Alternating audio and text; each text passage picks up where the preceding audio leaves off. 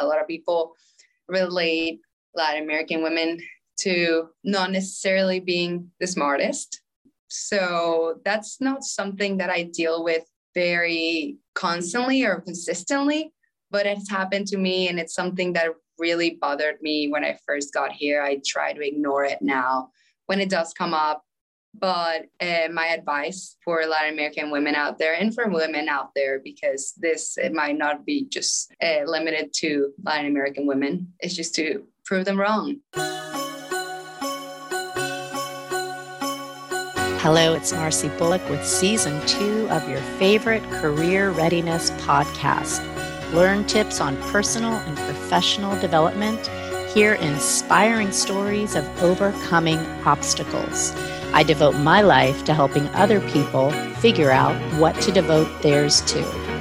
This is Marcy Bullock with the most important 5 Ps. Stay present, trust the process, explore your path, release the pressure valve, and unleash your potential. Hello and welcome to Wolfpack Career Chats. My name is Sade Proctor. I am a senior majoring in business administration with a concentration in information technology. And today we have a special guest for the Latinx Heritage Month Spotlight for this month's podcast. Today we have Andrea Vega. Andrea, hello, how are you? Hi, I am great. I'm really excited and really flattered to be here. It's definitely been quite a bit since I've heard from career ambassadors, and I'm really happy that this is how I reconnected. Yeah, definitely. I was telling her earlier for everybody that's listening that it was just awesome when me and Marcy was coming up with the guest for today's spotlight. We were trying to find someone that has that Latin heritage that would be amazing for me to interview. And she was like, we got to get Andrea. And she was a former career ambassador while I was like a measly little sophomore in career ambassadors. And she is just the best guest we could find. So thanks again for joining us, Andrea. No problem. I'm really happy to be here. Awesome. So with that, let's go ahead and get started with the questions. So the first thing I would like for you to do, Andrea, is just introduce yourself to our audience. Just tell them who you are, where you work, and what you've been up to since you graduated. Okay. Yeah. As you guys know, my name is Andrea. I graduated NC State last year in 2020, sort of at the beginning of the pandemic. I graduated with a major in economics, a minor in statistics, and I also completed the data analytics honors program, which was a big determinant on what my career would be. Probably 2 months after graduating, I started my job with Bank of America in the Quantitative Managerial Associate program. I had also interned in 2019 with Bank of America in the same program. So it was really great to kind of have that continuity to my professional career. I completed my first rotation with the bank this past July 2021 with the contact center. And now I am in my second and last rotation with the Enterprise Credit Risk Group. And in terms of who I am more personally, I am a Latin American woman. I was born and raised in Venezuela, Caracas to be specific. I grew up there my whole life. I went to high school there, graduated high school, and didn't move to the US until I decided to go to college at NC State. So although I've spent some very determinant years of my life in the US and that have completely built me to be who I am right now, I also think that there is a huge part of me that will never not be Venezuelan and will always hold that Hispanic Latin American heritage with me. Amazing. And that's exactly why we wanted to bring you on this podcast, because we didn't want to just get anyone that didn't have that experience of just being someone from a different place. So with that, we want to talk more about how basically your career, how did you get in your career and what it was like first starting out as a senior, graduated in the pandemic. Just tell us a little more about that. Yeah, absolutely. I definitely think that I was extremely lucky. I know that a lot of my peers in and outside of NC State, since we graduated at the beginning of the pandemic, had a little bit of struggle going into the professional world. as we all know, it was definitely, and it is still definitely a tough time. However, I was lucky enough to have interned with Bank of America prior to the pandemic in the summer of 2019. I really enjoyed that experience. And luckily, I received that call probably a month after I finished my internship with a job offer. So I do believe that I had an easier experience than everyone else in terms of graduating and going into the professional world while in a pandemic, given that prior to the pandemic, I had already kind of figured out what I wanted to do. I believe 100% that this is kind of like the fruits of the effort that I put in my junior year of college in getting this internship. I thank everyone every day because of this opportunity. Yeah, that's amazing. And you talked about how you felt your peers struggled and how it just was all in all hard with the pandemic. Would you say that was your biggest transition from going from student to full-time, or is there anything else that you really struggled with transitioning as you left college? Wow, there's definitely a lot of things that I didn't expect that were really difficult from transitioning from college to the working world. I think one of the biggest ones, and on the personal side, would be that you're going from this environment when you're surrounded 24/7 with your peers, when your peers are at walking distance, at a 5-minute car ride distance. Everyone has very light schedules in terms of classes don't take 9 to 5 every single day of the week. So that was probably the biggest personal transition, not being always able to hang out with my peers, to have that support system that just was there all the time. I still have a great support system, but everyone I surround myself with at this point has sort of graduated. So everyone has their own commitments and their own lives. A lot of people move away, etc. And in terms of professional life, I think one of the biggest changes probably was the pandemic. Starting to work remote, I really enjoyed it. Don't get me wrong. I definitely think I learned almost as much as I would have as in person. But I think that this past year, I got very accustomed to working from home.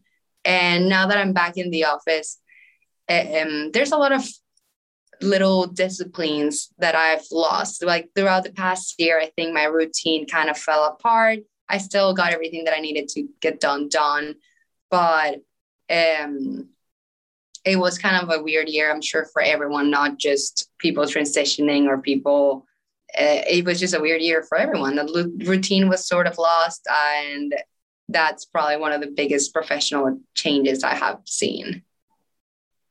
Yeah, and I totally feel you. I actually, for myself, I did an internship this summer remote with SAS, and it was just it was awesome, but it's also pretty difficult just being virtual and not just having that in-person like mentor to help you with, and you just have to kind of it's like a learning barrier. So I totally understand that. And that actually leads me to my next question. What is something that when you finally enter the work world, even though it's the pandemic and everything was just totally different, what was something that caught you off guard when you entered finally? Yeah. By the way, congratulations for working with SAS this summer. That's Thank you. Awesome for sure. Something that caught me off guard, I think there's a couple of things that caught me off guard for sure. But the main one would probably be how much more impact I have in my time management. I think in college, you were used to having very strict deadlines every week. Like you have a test next week and a quiz next week and 4 homeworks for this weekend. You kind of have consistent deadlines. Whereas at work, for both the rotations I've been in, it's more so either open deadlines or sort of like a long time from now deadline. And I just have to manage everything that I need to complete by then on my own time, which is great because I think I know myself very well at this point and know what I can accomplish in a certain amount of time. So I know how to space out the work. However, that was probably something that caught me really off guard at the beginning, And not in a bad way. I just think that at the beginning, I might have rushed through things that I didn't need to rush, or might have not realized how much work something would entail until I was really close to the deadline. So that's something that really caught me off guard when I started working. But I think I definitely got it under control now. Yeah, and I think it's great that you mentioned basically how it was like when you left and how it changed from college to your career now. So that leads me to this question. How much of the job you are doing did you actually learn in college? Because, sometimes you learn all these crazy things in college and you never use it. So how much did you actually use? And I see you shaking your head, so I want to hear this. My God. That's honestly a question that I wish I could ask, I could answer to myself while I was in college, because I definitely had that question. I was doing homework and being like, am I actually going to use any of this? And I'm a numbers person. So I want to put it in a percentage. I think 30% of the work I do is from things I learned in college. However, I will say that 30% is essential for me to be able to do that other 70%.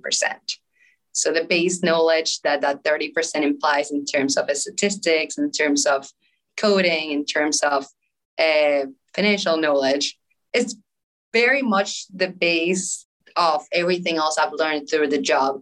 But if we're being completely real, I believe that any job that you do is going to be like that. You need that base fundamental knowledge that you get in college, but most of the work you do is going to be very company specific or work specific.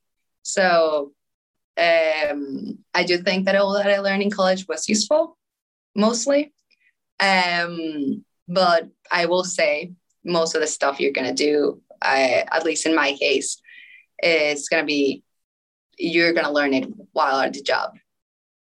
That definitely gives me some hope that what I'm learning is not totally useless. Just from what I see working where I'm at, it's just like most things you learn is definitely what they teach you. But having that knowledge is definitely helpful. So with that, as we talked about, there's people just like you were a year ago about to enter their first career, just trying to find that job offer. Tell me, how did you manage looking for your job offer? How did you deal with rejection? What advice would you give to your graduating self? Just tell me about that experience before you actually got your job offer. Yeah, absolutely. So I'm going to go back to junior year, since I was pretty happy with my full-time offer coming from the internship. So, however, I didn't skip that whole rejection process at all. I went through that for sure my junior year when I was applying to internships. And so I remember I applied to a good amount of internships, and the last interview that I got, so like my last round of an interview that I got, was with John Deere, which I like the company.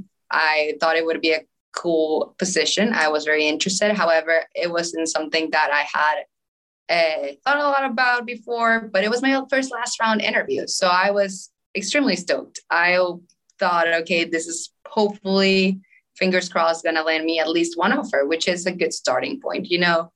This was also fall semester still. So I was hoping I was going to get a couple acceptance letters, and then from there, decide what I wanted to do.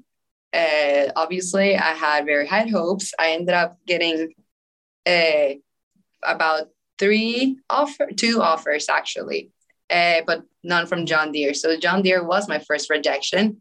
And I remember getting the email while I was at a philanthropy event for my sorority, and I started bawling. I went to my room and I was just crushed. And my friends were asking me, like, did you even want this job? And I was like, I didn't really love the company that much. It was just the feeling of, am I not good enough? I feel like everyone has been through that. I'm sure you know about it. It's not like when you get that first rejection letter, it's very heartbreaking. However, after talking to my dad, who is the wisest man I know, he kind of got me to understand. And honestly, I further understood this once I got the job offers or internship offers that I actually did want. Sometimes those rejection letters are not because you're not good enough, or because they don't think that you're smart, or because they don't think that you're worth their time. It's because they see that it might not be a fit. And it clearly wasn't. I wasn't passionate about the opportunity. I wasn't passionate about the company. I was just looking for an offer. And at the end of the day, I don't think it would have been a good match. I don't think it would have been an internship that I thoroughly enjoyed as much as I did with Bank of America. So I guess that's kind of the bottom line and my advice to everyone. Rejection letter doesn't say anything about you. It just says something about your connection with the company.